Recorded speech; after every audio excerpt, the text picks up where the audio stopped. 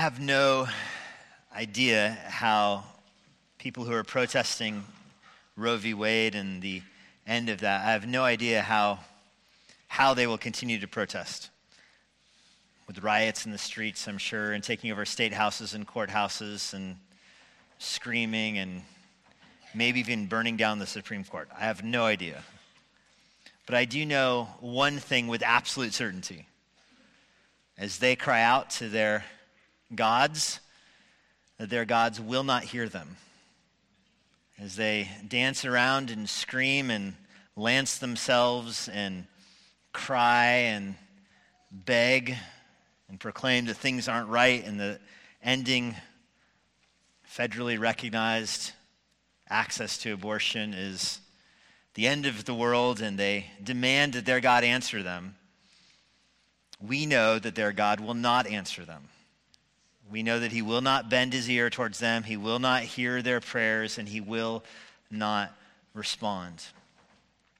Ever since Roe v. Wade legalized abortion at the federal level in our country, abortion has really been mainstreamed, and the ability to take the life of one's child has achieved almost a religious status in our society, hasn't it? Now that Roe v. Wade is overturned, people are certainly acting like their idols have been overturned. Like the Philistines did when Dagon fell over and broke into pieces. People are responding. Really, the only rational way to describe it is that their irrational responses are tethered to the fact that it is most certainly a religion. I think in our country, in our culture, abortion has received a religious status. The God is self-esteem, the God is self-fulfillment, and abortion is the sacrament. And you think that to truly achieve the kind of life that you need and the life that you desire, it requires sacrificing your child, often your firstborn child, to achieve the life that you've designed for yourself. This is hardly new in American culture. This has been around even since the Old Testament. In the Old Testament, there was the god of Molech. Molech was the god of the pagan nations, the nations that were around the Israelites, and Molech was worshipped through child sacrifice. Usually the firstborn child. The idea behind Molech worship is that you would take your child and pass him through the fire is the language that would use. Your child would be burned in the fire, and then often the ashes would be put in a jar in the house. This is according to the Anchor Yale Bible Dictionary. The jars would be put into the wall of the house, and the idea is that as your child is dead, you're now building your family on the foundation of your child's sacrifice. Meanwhile, your child has gone into the afterlife where he is preparing the way for you to follow him. So it was very much this idea that by sacrificing your child, you are securing a better life for you here in this world, but most importantly, a better life for you in the next world, because your child will be expecting you and ready to receive you. So it's almost like he has to take one for the team. He goes there first to welcome you. It was a very common thought process in the nations of the ancient Near East. The Canaanites followed that kind of worship. The nations around Israel did in the Old Testament. Stephen in Acts chapter 7 says that even the Israelites bought into that. The Israelites themselves embraced Molech worship. They believed the lie that in order for them to have a happy and successful life here and in the next life, it required sacrificing the child now. The child would die for the well-being of the parents, and this is as it should be, and it was certainly a religious ritual. I think we're very familiar with that. We wonder how can people respond the way they do in our world today over making it more difficult to get an abortion, and that explains it. It is a religious act. Now how, as they dance around and scream and yell, to whom are they praying? What are they appealing to? It really is the same God that people appealed to in the Old Testament, the god of Molech, sometimes referred to as Baal. Baal is a more particular name. Baal is the rain god.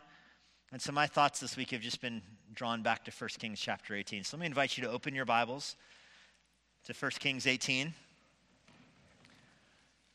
We see here in 1 Kings 18 really the most epic showdown of God versus Baal. of the true God versus false gods that's described in the Bible. And before we work our way through 1 Kings 18 this morning, it would be helpful for you to understand that normally God in the Old Testament, or God in the Bible, doesn't do showdowns. Normally God doesn't go toe-to-toe with the devil. Normally God doesn't tell Molech, I'll see you at high noon on Main Street. And that's good. There's very few of these showdowns described in the Bible.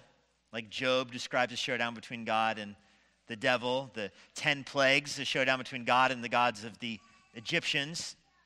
The temptation narrative in Matthew 4 describes a showdown between Jesus and the devil. We'll return to that next week.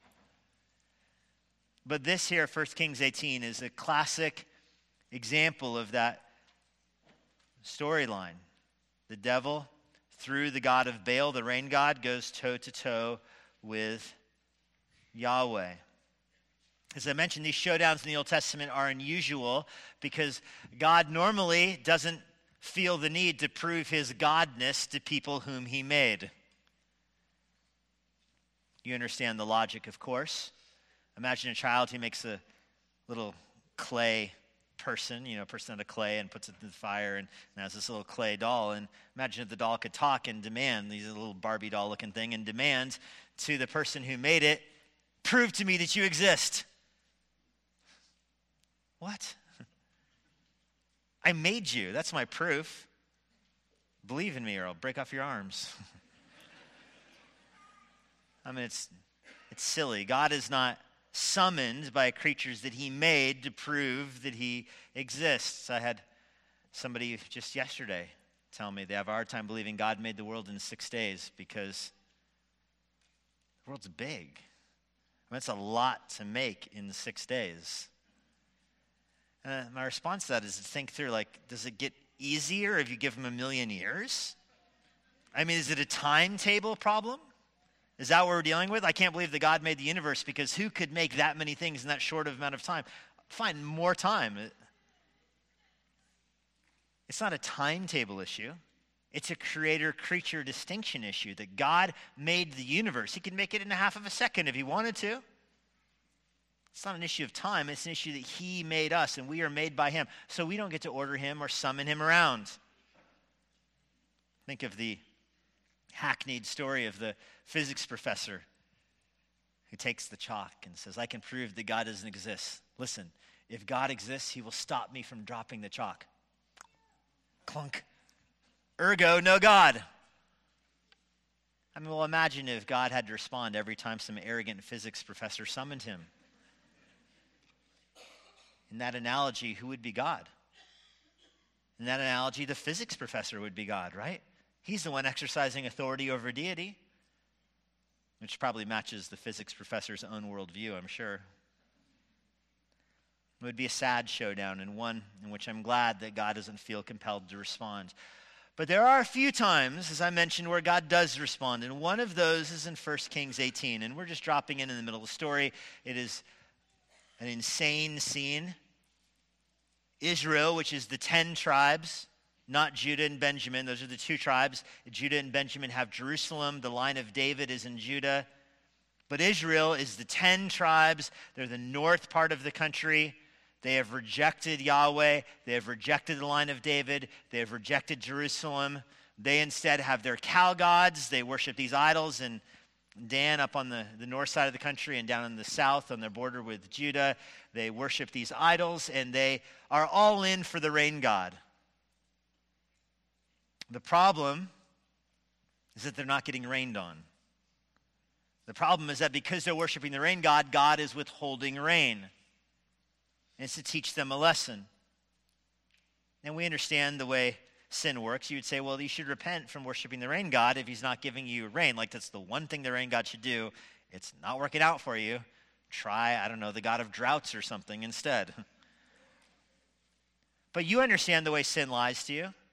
Sin convinces you that if only you pursue it more, then you'll be happy. The person who is materialistic thinks if only they have more things, then they'll be happy. And the more things they get, the less happy they are. They don't realize the error of their ways. They keep doubling down. The person who's all in on sexual immorality thinks It never actually satisfies them, but they think if next time it might. And they keep doubling down. And the person who hoards money, who's greedy, do they ever have enough to not worry about tomorrow? Of course not. They think the problem is they're not sufficiently greedy. And so it is with the rain god. You worship the rain god and you think it's not panning out. You just worship him harder. You worship the God of self-esteem, self-fulfillment. The problem is your child will get in the way of your happiness, and you sacrifice your child. Does that produce happiness in you? Of course it does not. But you're committed now. There's no turning back. And such was the case with Israel. They were all in with the rain god. They weren't getting rain. They were dying in the drought. Ahab, their king, he responds by wanting Elijah, Yahweh's prophet, dead. That's how he responds. They're worshiping the rain god. Elijah says, stop worshiping the rain god and repent. Meanwhile, there's a drought. And so the king says, let's kill God's prophet. Later on, in a couple chapters from now, the king is going to say, throw God's prophet in jail, and unless God gives us success, we're not going to let him out. Imagine taking God's prophet hostage for negotiating against God. That happens in chapter 22 of this book. But for now, Ahab has just said, I want Elijah, and I want him dead. And so Elijah, who I really think is okay dying, he runs away. He lives out in the wilderness, but he's not afraid of death. In fact, in the next chapter, chapter 19, he's going to wish for death. But for now, Elijah reappears. And he tells the king, fine, I'll meet you tomorrow, 9 a.m., Mount Carmel, and bring all the prophets of Baal, and we'll have a showdown. We'll settle this once and for all. And so Ahab shows up. There are thousands of people that come with him. The king has traveled out from Samaria to Mount Carmel. Mount Carmel is right along the Mediterranean coast. You can see the Mediterranean Ocean from there. If you look forward, so behind you would be the Mediterranean Ocean. In front of you is the valley of Armageddon. On your left is Nazareth. On your right is where Solomon's stables would be. If you look straight ahead, you can see the Sea of Galilee. Everything is right there. And so they walk across the valley, thousands of people with the king. They ascend Mount Carmel, and there's Elijah by himself. 450 prophets of Baal, thousands of spectators, and Elijah. You see this in verse 20 of 1 Kings 18. Ahab gathered all the people of Israel. 450 of the prophets of Baal in verse 22, it says. They met on Mount Carmel. Elijah came near to the people, verse 21. And Elijah rebukes the crowd. So imagine Elijah's standing there, and just this army of people comes up, and they're surrounding him. They've been hunting him for months. And Elijah begins by declaring, how long will you go limping between two different opinions? So Elijah does not start with a conciliatory tone. Winsome is not in his vocabulary. How long are you going to go hopping back and forth? The word limping here, it's the word for hopping on one leg.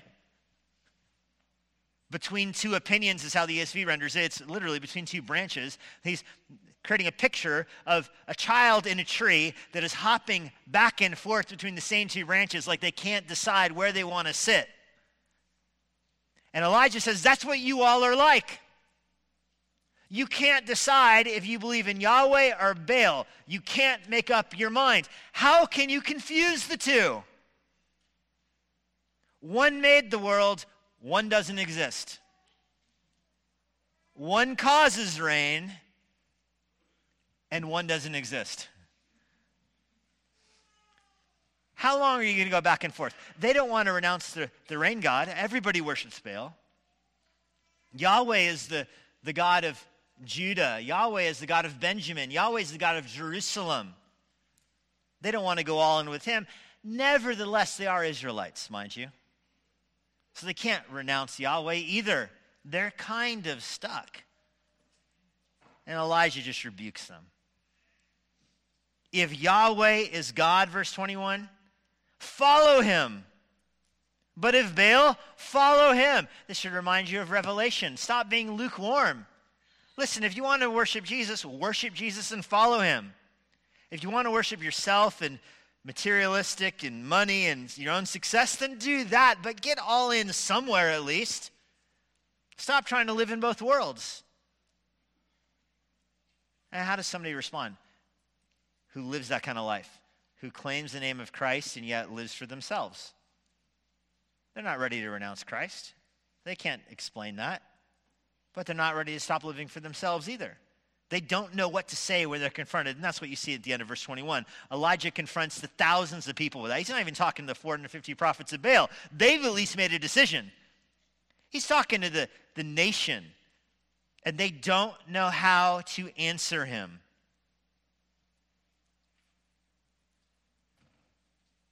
Elijah said to the people, only I am left. Of all the people on the hillside, it's Elijah alone who worships Yahweh. Now we know God has other prophets in the land. We learned that in the book of Romans. But at this showdown, at this moment, is Elijah versus the world. 1 against 450. And so here is his challenge. Let 2 bulls be given to us. And let them choose 1 bull for themselves and cut it into pieces and lay it on the wood, but don't put any fire on it. And I'll prepare the other bull and lay it on the wood, and I won't put any fire on it. You call on the name of your God, I'll call upon the name of Yahweh, and the God who answers by fire, he is God. And all the people answered, it is well spoken. So that's the showdown. 2 cows are brought out. Moo.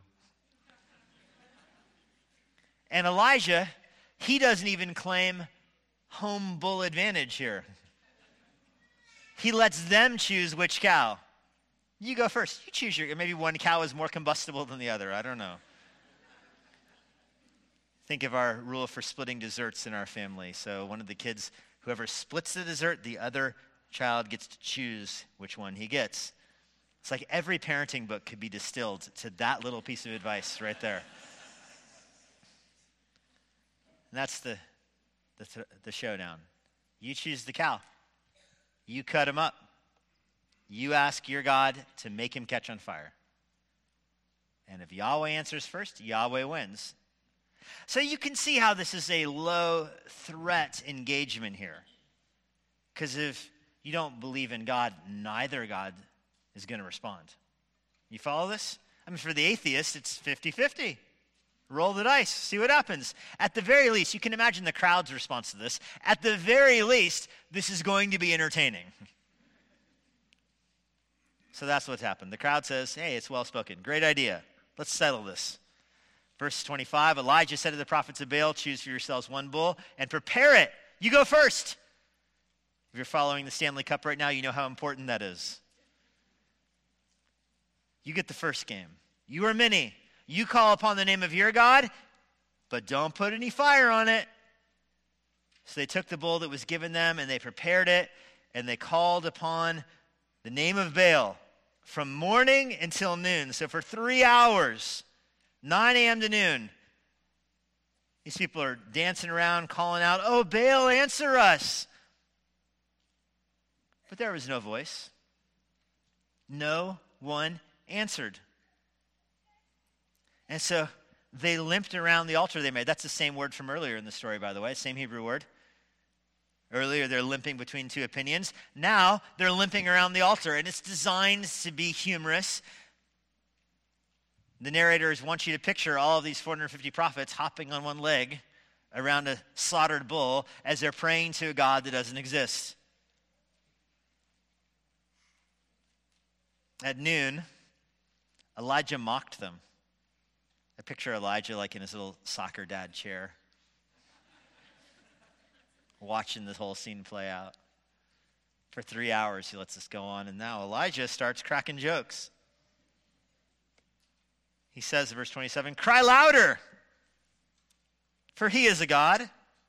Maybe he just can't hear you. That's the problem, right? Baal's not answering. Maybe Baal just can't hear. Maybe he's musing. It's a word for meditating, studying. He's in his office. He's got to preach on Sunday. He's preparing. So you just got to be louder. You just got to be louder.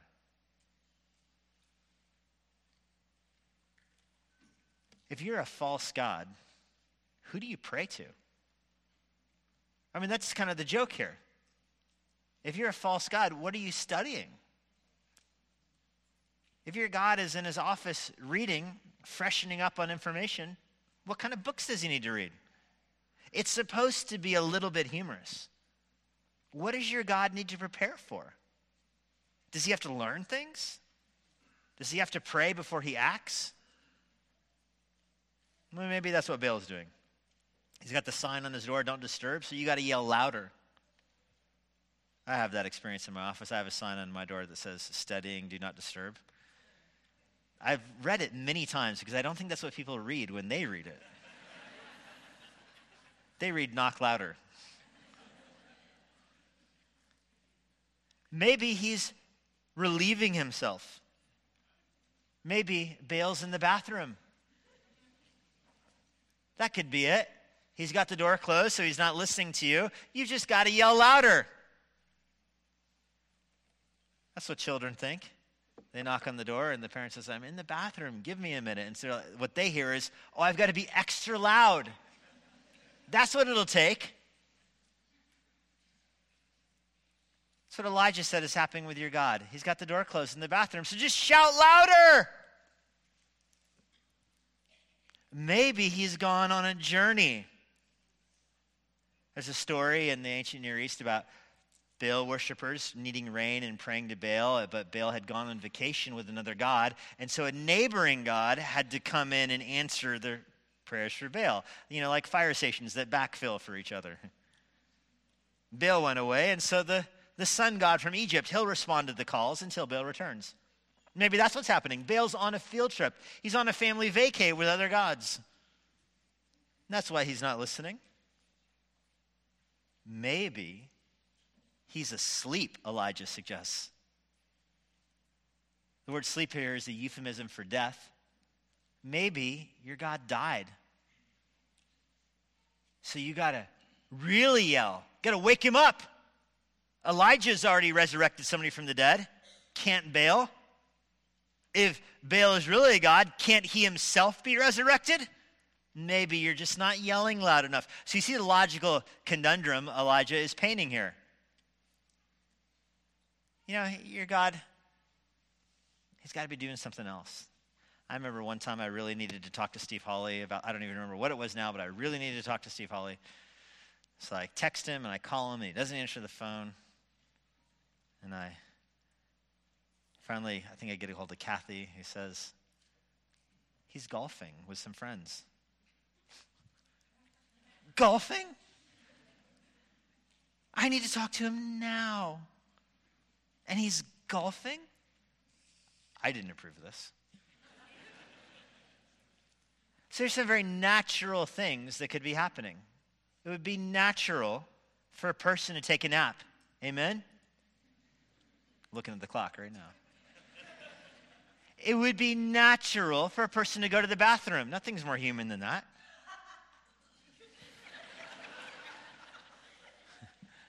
Somehow it'll still be funny, though. It'd be natural to need to go study. It'd be natural to go on vacation. That's what people do. But does your God do those things? People are crying out to Molech right now to answer them for abortion. Doesn't he know? Doesn't he know what the Supreme Court was going to do? Doesn't he know? Did he just turn off the news for a while? You've got to wake him up. So those are the questions Elijah asks. And it ends with them, the more Elijah makes fun of them, verse 28, they cry louder. And then, verse 28, they cut themselves after their custom with swords and lances until the blood is gushing out of them. They start slicing their wrists and their arms. Blood pouring everywhere. They're trying to get Baal's attention. Trace down the logic here. They need to do something to let Baal know they really, really mean it this time. This is not foreign logic to us. I've told you this before, but it bears repeating again. I remember when I lived in Mexico. I was close to the basilica, and people would take the metro to the basilica, and they would get off of it, and they would buy cactus needles, and they would put them in their hands and put them in their knees, and they would crawl into the basilica to have their ofrendas heard by God. You know, they were making pledges that God would answer their prayers if they could demonstrate how much they needed it through their own personal suffering and pain. And sometimes we fall into that. We say, God, if you answer my prayer, I'll give up this. God, I need this so bad. If you hear my prayer, I'll give up soccer. I'll never touch a soccer ball again. You think, does God hate soccer? No, but I like it, and so I want God to know that I'm serious. And so it's negotiating with deity. That's what the prophets are doing, lancing themselves. And so now they're hopping on one foot. They're bleeding out. They're yelling at a God that's in the bathroom. And I just love the way verse 29 says, they do this all the way until past noon, the end of verse 29. But there was no voice. No one answered. No one paid attention. Nobody heard. Beyond the people on the hillside, there's nobody that cares. Even the Baal worshipers up in Lebanon, they don't care what's happening down there. The Baal worshipers down the coast in Jaffa, they don't care. There's other cities of Baal worshipers that aren't Israelites. They don't care. Nobody cares. It's a false god. Then Elijah says to the people, come near to me. Elijah's got stagecraft here. He huddles everybody up. All the people came near to him. He then repaired the altar of Yahweh. Apparently there was an altar that was for Yahweh. It had been in disrepair, had been thrown down. Elijah repairs it. He took 12 stones, according to the number of the tribes of Jacob, the sons of Jacob, to whom the word of Yahweh came, saying, Israel will be your name. So this is not a subtle dig. Okay, Elijah is making the altar here. 12 stones for the 12 tribes. This is in Israel. They are not the 12 tribes. They are 10 tribes. 2 are missing. What happened to those 2? Well, they are in Jerusalem, where God wanted them to be. These are the rebel tribes up here in the north. These 10 tribes are 10 because they rejected Yahweh, they rejected the temple, and they rejected the Davidic line. That's what's going on. And so Elijah is reminding them of that by putting up 12 stones. You don't get to break away from Yahweh. His promise was given to Israel. Here's all 12 stones to remind you of that. And again, it's not subtle. The author lets you know this. 12, according to the tribes of the sons of Jacob, that's the 12 tribes, to whom Yahweh came, saying, Israel will be your name. Well, the 10 rebel tribes, they took the name Israel. They're in a no-win situation. They call themselves Samaritans, Samaria. That's their capital, because they rejected Jerusalem. They have Samaria. However, they're Israelites. They can't escape the name. They can't escape the name. The stones, he built an altar in the name of Yahweh, and the name of Yahweh is according to his will. He made a trench around the altar as great as it would contain 2 seahs of seed, 2 bags of seed on top of each other. He put the wood in order, and he cut the bull into pieces, and he laid it on the wood. And he said, fill 4 jars with water and pour it on the burnt offering and on the wood. And jar is kind of an unfortunate translation. It's a big jelly can. They hold 50 gallons of water. That's what this word is. So it's take 200 gallons of water and pour it on the burnt offering and on the wood. Do it a second time, and they do it a second time, and now a third time and a third time. So they drenched this thing in 600 gallons of water. It's like a tanker truck. And water ran around the altar and filled the trench. And then at the time of the evening offering, Elijah the prophet came near and said, O Yahweh, God of Abraham, Isaac, Israel. Notice he uses the name Israel there. For Jacob, Israel, his new name to mark the 12 tribes. Let it be known this day that you are God in Israel, and that I'm your servant, and I have done all these things at your command. Answer me, O Yahweh, answer me. That this people may know that you, O Yahweh, are God, and that you have turned their hearts back. So Elijah prays, a very comprehensive prayer. He's not dancing, he's not lancing, he's not prancing. He's just praying. God, hear my prayer. Not only answer my prayer, in fact, look specifically what he's praying for. Does he even pray for fire? No. He prays that God would save them. God, turn their hearts around. That's what he prays for. And that's the way salvation works, right? I mean, I could pull the car over here if we had more time. Salvation belongs to the Lord. It's God who saves, and that's what Elijah prays for. People think if God is sovereign over salvation, why bother praying? Well, if God's not sovereign over salvation, why bother praying? You're like the prophets of Baal if God doesn't hear your prayer. No, we pray for people to be saved because it is God who does the saving. And that's what Elijah prays. God, save them. It's you who turns their hearts around. But then, fire of Yahweh fell and consumed the burnt offering and the wood and the stones and the dust and licked up the water that was in the trench. It even dissolved all the water. When all the people saw it, they fell on their faces and said, Yahweh, he wins. Knockout blow.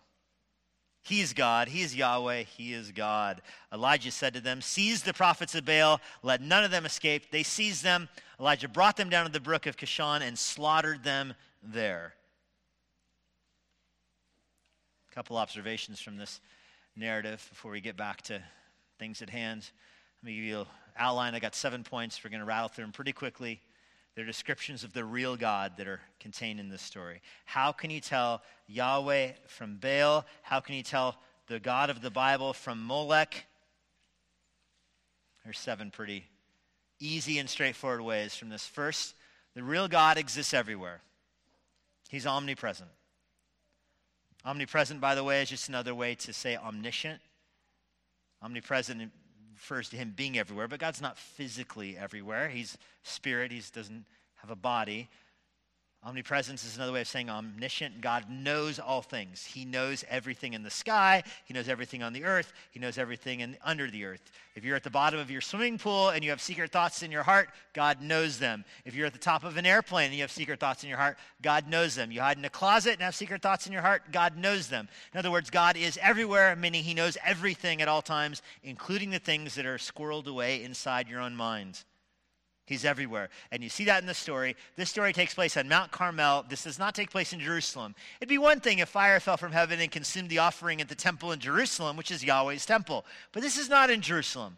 This is out in Baalville. This is up on Mount Carmel, Mediterranean Sea, border with Lebanon. This is out there. The highways come together there. All the trade between Egypt and Lebanon comes right through here. This is that place. And that's where this goes down. Yeah, there's an idol there to Baal. There's also an altar to Yahweh. Everything happens there. Yahweh rules the world. The gods of the ancient Near East were geographically located. They had little zip codes that they responded to, but not Yahweh. Not Yahweh. He'll break Dagon to pieces out in the middle of Dagon territory. And he will burn up the altar right here in the middle of Baalville. I had a student I knew in seminary, a friend of mine actually in seminary from Fiji. And he told me growing up in Fiji, they were Hindi people. And he had an epiphany one day when he was in high school that there are more gods worshipped in Fiji than there are people in Fiji. And he said it occurred to him as a high school student, if that's true, it's more special to be a person than a god. There's less of us. He ended up meeting a missionary, and this is 20, 30 years ago, and God's providence, that missionary was actually working with the Ambassadors for Christ, which is a group that Emmanuel Bible Church was sponsoring at the time. And that missionary led this guy to Christ, sent him to the Master's Seminary, and now he's planting a church in Fiji. Crazy twist of God's providence. This is before the internet. You can have a guy on a remote island worshiping 1 million gods who has an encounter with the real God. The real God exists everywhere. Secondly, the real God is not swayed by numbers. 450 verse 1. Thousands of people are on the king's side. Thousands of people are all in with Baal. It's the world against Elijah. But God doesn't care. God doesn't do field polls. He doesn't do research to figure out the direction of society before God says what is true or false. God doesn't delegate his verdicts or his decrees to opinion polls or to other people. God doesn't flatter. He doesn't build support. He doesn't cultivate momentum. He just decrees things. He's not swayed by numbers. I hear people saying, even this week, saying, oh, Christians are wrong about abortion. Don't you realize, Christians, that you are on the wrong side of history? Oh, no. Anything but that.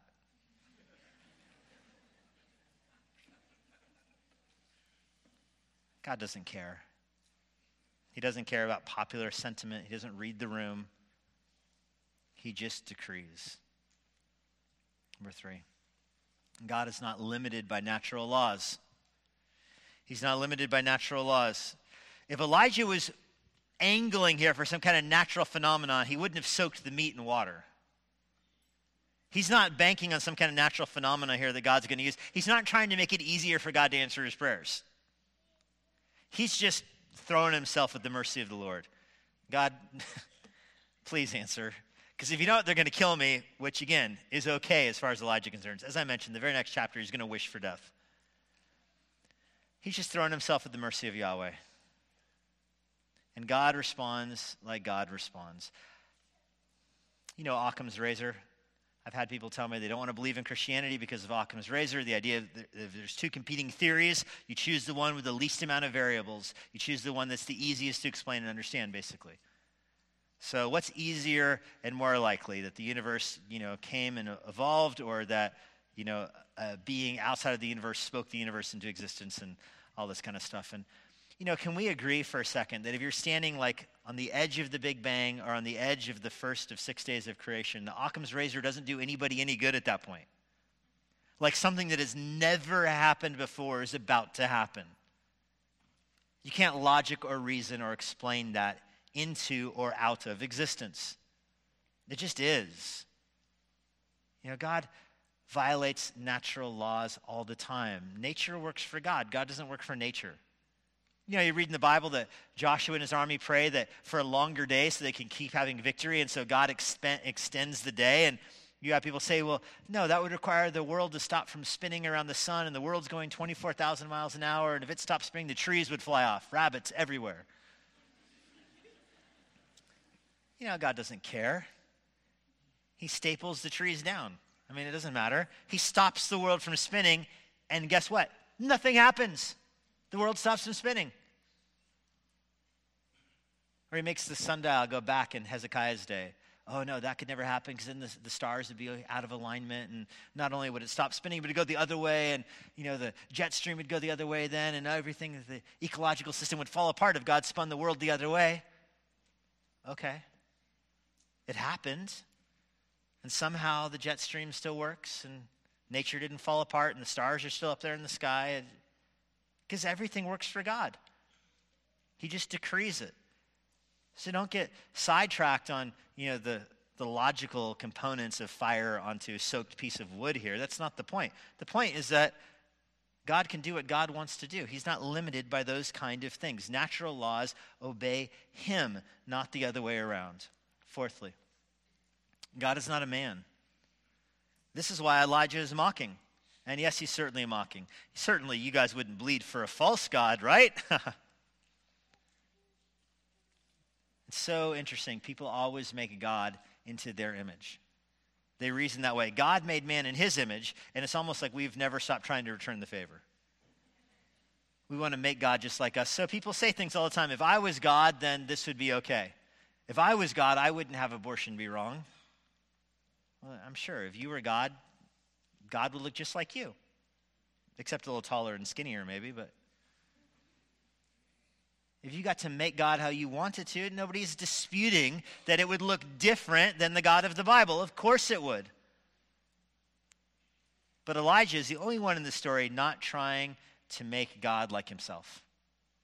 Elijah is the only one in the story who recognizes that he works for the Lord, not the other way around. Because of that, God is accessible. He's not hunting. God is accessible. He's not golfing. God is accessible. He's not in the bathroom. He's not taking a nap. He's not studying. Psalm 121, verse 3, he who keeps you will never slumber. Behold, he who keeps Israel will neither slumber nor sleep. Psalm 121, verse 3 is making a contrast between the gods, so-called gods of this world, and the God of the Bible. The gods of this world don't hear their people. The God of the Bible always hears, which leads to number 5. The real God answers prayer. That's the main part of the story, isn't it? The main thrust of this story is that all the dancing around doesn't produce any measurable effect on any so-called deity, and yet the short, simple prayer from God's people to him receives an answer. And God answers prayer not for Elijah's glory. God answers prayer for his own glory. And the prophets of Baal were frantic and repetitious and manipulative, and Elijah was not frantic, not repetitious, and not manipulative. He didn't try to manipulate God. He didn't try to game God. He just appealed to God. The prophets of Baal thought if they could just convince God that they are serious and he would listen. But the children of God don't need to do that. We know we're God's children. We know he loves us and cares for us. He knows what we need before we know we need it. And so we pray like that. We don't pray with lots of words. We don't pray with fancy words. We just appeal to God, and God hears. And this, I'm telling you, is my main takeaway from the Roe v. Wade reversal. You hear these people at protests and politicians saying, this has never happened before. Never in world history has a country taken away a right like this. Never, ever, ever. There's no explanation for this. And the more impossible they make it sound, the more I'm nodding my head. You're right, there is no explanation for this. It's never happened before. The only explanation is that people prayed. Do you understand how many people prayed and for how long and how faithfully? 50 years. People praying for an end to Roe v. Wade. 50 years. We as a church prayed every year. As families, I'm sure many of you prayed every week. Some of you, I'm sure, have prayed every day for this. And the skeptic hears that and says, yeah, but why would you have to pray for 50 years if your God's real? Well, our God's real, and he keeps his own timetable. I wish it would have been 1 year, but he answered our prayers this long into it. That's okay. We trust him. We pray to him. We don't make him punch in and punch out. We serve him. It's up to him. But we know that God hears our prayers and God answers. And so I do hope that you celebrate the reversal of Roe v. Wade just based on that principle alone. And of course, there's others who want to manipulate you and tell you, hey, you shouldn't be celebrating this because there's other people that aren't celebrating this. Well, okay, but I prayed for it. You're going to tell me I can't celebrate an answered prayer? Oh, no, I'm going to celebrate an answered prayer. I prayed for it, and God answered the prayer. So that's pretty much good enough for me.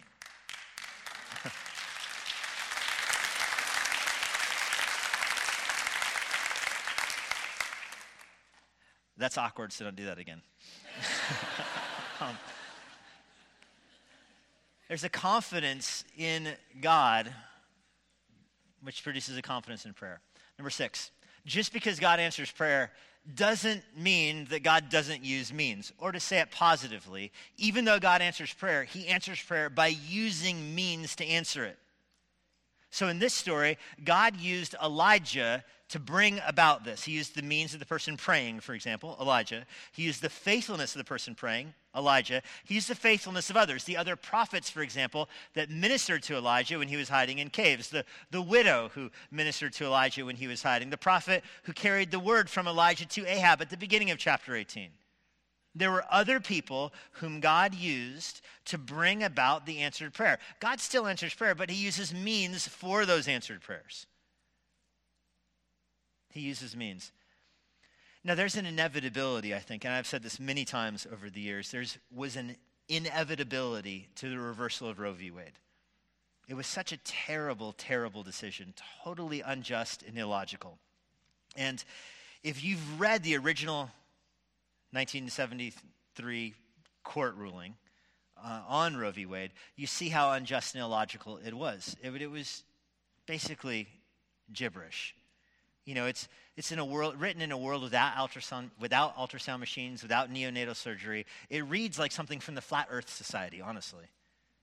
It's like, nobody really knows what's happening in a woman's womb when there's a child in there. And so it makes sense to divide it up into 3 trimesters. And in one trimester, it could have these kind of rules, and the other these kind of rules, and the other those kind of rules. I mean, it's fiction that is prefaced even with a nobody knows. So what do you do 10 years later when there's ultrasound machines? Do you pretend that nobody knows anymore? What do you do when everybody has pictures of their ultrasound machines on the refrigerator and they weep their miscarriages? What do you do then? Pretend that nobody knows? It doesn't make any sense. There are some things that are so wicked that God can't let them endure forever. We live in a world with common grace, with governments that check evil. Some things are just frankly so wicked that God will stop them through the means of government. And abortion was certainly one of those things. When President Obama was in office, he took this Martin Luther King Jr. quote that the arc of the moral universe is long, but it bends towards justice. That's the quote. It's in the MLK Memorial and everything. President Obama took that, had it stitched into a rug that was displayed in the Oval Office. And a lot of people on the political left were upset with the rug and that message that it sent because they said that that's a fatalistic attitude. They said that means you don't have to work for social change or work to end racism or all those kind of things. If the arc of the moral universe is long, but it is bending towards justice, that means you don't have to work, it just gravity takes over kind of thing. But that's not what that quote means. It's one of my favorite quotes. I love that quote, by the way. That's not what it means. President Obama, of course, got it from Martin Luther King Jr. He himself did not invent that quote. It comes from an abolitionist preacher, 1853 or something like that, Theodore Parker, an abolitionist preacher. He said that, and he said it about slavery. His point was that American slavery is so transparently wicked and evil, there's no way it can be allowed to last forever. It's going to come to an end, he would say. This was not a controversial thing for Christians to say back then. Spurgeon himself said that if God didn't send a bloody war on America to punish us for the sin of slavery, then the God of the Bible doesn't exist as far as Spurgeon was concerned. Again, it was not an unusual thing for Christians to say. Some things, like slavery, are so horribly immoral that God must bring them to an end. That's what that quote means. Yes, it is ironic that it was displayed in the White House. But the truth of it is not ironic. Something like abortion is so wicked. Legalized federal abortion, saying it's a right in the Constitution, is so transparently ridiculous and depraved that it can't be allowed to go on forever. And so eventually it comes to an end. But that doesn't mean that the means God used to bring it to an end are irrelevant. I wanted to talk about this for a few minutes this morning because so many people at Emmanuel Bible Church have devoted so much of their life to that cause. There's so many incredibly gifted people here that could have, they went to law school and they could have practiced the kind of law that would have made them so much money. And instead they went all in with pro-life litigation, all in with think tanks, all in with training other lawyers and raising up judges, and all in with getting into politics to make sure those kind of judges are appointed. They had so many other better positions they could have gone to. I know many of your children did that. As I look around there, I see parents of people whose kids did that.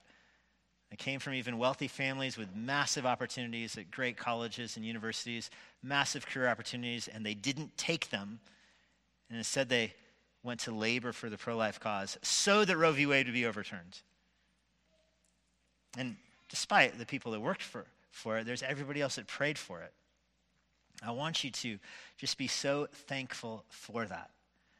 You hear people in the news the past few days. It's been kind of funny, actually. There's a whole genre of these kind of comments of like, now that Roe v. Wade is reversed, Christians, you're in trouble now. Now you're going to have to do things like you're going to have to start medical clinics to care for the prenatal needs of moms.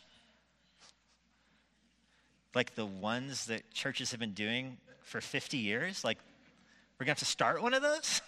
Oh, great. We're 50 years ahead of y'all. Oh, you know what? Now that Roe v. Wade is reversed, you guys are going to have to start teaching people that adoption is okay. All right, we'll get right on that. My absolute favorite of that genre of comment is, now that Roe v. Wade is reversed, it would be only fair if there was some kind of legally binding contract. The fathers would need to care for the mothers of their children and provide for them for their whole lives and the needs of their kids. And if they won't sign it, then we won't be intimate with them. Oh. Did you just discover like an abstinence pledge? Got to be kidding me. The world discovered marriage yesterday. Don't take those people to heart. When you hear people say that, they're just prancing around the Baal altar. Be thankful. Be thankful for those that gave so much of their life to be the means that God would use to end it. And then number 7, most importantly. The real God is approached through sacrifice. The real God is approached through sacrifice. You know, things don't change in Israel after this. Elijah goes back up, the prophets of Baal slaughtered, Elijah goes back up the mountain to look over at the Mediterranean Sea. In fact, he hides around the corner from it so he can't quite see the ocean. He doesn't want to look. This is where the weather comes from there, by the way, is over the ocean. He doesn't want to look. He prays that God would send rain and then sends the weatherman out every 15 minutes. And eventually it rains. And he celebrates. When the New Testament talks about this, the New Testament doesn't talk about the fire from heaven. It doesn't talk about the altar. When the New Testament talks about this, it talks about the power of answered prayer. But there's a transition.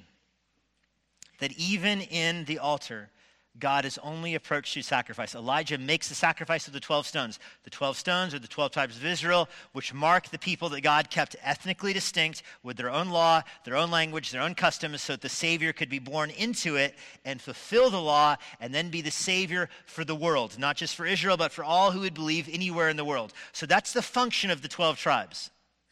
But Jesus is the Savior for the world, not just by virtue of being born into Israel, or any Israelite could be the Savior. He's the Savior of the world by virtue of being born into Israel, leading a sinless life, and then dying on the cross as a sacrifice for our sins. That's how God is approached. Our prayers aren't heard by God merely because he loves us. Our prayers are heard by God because he loves us, and his love for us is seen in that we pray to him through Christ, our sacrifice. That's where the ball game is here. It's about coming to God through the shed blood of Jesus Christ. He's only approached through sacrifice. And so I want to rewind back to Molech, and we'll end with a little bit more talk about Molech. Why do people fall for the child sacrifice rituals? Why do they think that sacrificing their child is the key to their own success or whatever? Why do they buy that? I mean, there's something latent in human DNA that drives us that way. It goes back to the fall. We fell into sin, and God said to Adam and Eve that one of their children would crush the head of the devil and would bring peace to the world, reconciling God to man.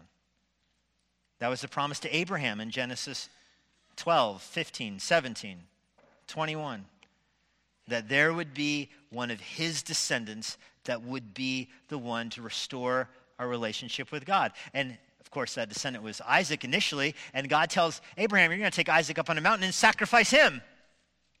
And Abraham takes the blade up, and God stops the blade and says, no, I'm going to provide a better sacrifice, not Isaac. And that's the war in every human heart. Are you going to put your faith in the sacrifice whom God provides or in the one that you make? This is Cain and Abel. Cain wanted to put the faith in the sacrifice that he made by his own hands. That's the Molech worship. You think something that I made, I can sacrifice and get me in a right relationship with how I want to be, my own course in life. It's a war. Do you put your faith in your seed or in the seed of God? I know there's people in our church that have had abortions, and I know that there will be in the future. I know that abortion is still legal in most of the country and is widely practiced. I understand that. I celebrate the reversal of Roe v. Wade, not because it ends abortion. I mean, abortion has been practiced through human history. It will continue to be practiced. I get that. But I celebrate the end of Roe v. Wade because now when somebody pursues it, they can no longer say, I don't know if this is right or wrong. I don't know what God says about it, and there's no laws about it. I don't know that. People use the absence of man's laws to say there's an absence of God's law. Now when people pursue it, they will be stepping over man's law, which will provoke them to remember that God does have a law, and now they'll be acting contrary to both. That's what happens. They'll be saying, I'm putting the faith in the sacrifice of my own seed over the faith in the sacrifice of the seed that God provided. But I know some of you have had abortions, and I know many of you know this, but some of you may not. Even that sin, any kind of sin, is forgiven through faith in Christ. That when you place your faith in Christ and in his sacrifice, your sins are forgiven. It doesn't matter what you've done with your own seed. Ultimately, what matters is what Christ accomplished, the seed of God on the tree. Lord, we're thankful that you have given us a way to have our sins forgiven, and you've shown us the path to eternal life through faith in your Son, not through Molech. We're grateful for the good news of Jesus Christ, that he died to take away the sins of the world, and that he dies for our sins. We give you thanks for the person and work of Christ. We know this week as we see people protesting and ranting and raving, their God won't hear them. How precious to our own hearts is the truth that you hear us. So Lord, we lift up these prayers to you in the name of your Son. Amen. And now, for a parting word from Pastor Jesse Johnson. Thanks for joining us. If you're in the Washington, D.C. area, I would love to see you at Emmanuel Bible Church. For more information on our church or our current service times, go to ibc.church. For more information about the Master's Seminary and their Washington, D.C. location, go to tms.edu. I hope this resource has been a blessing to you, and it helps you seek the Lord daily, serve others around you, and share the gospel with boldness.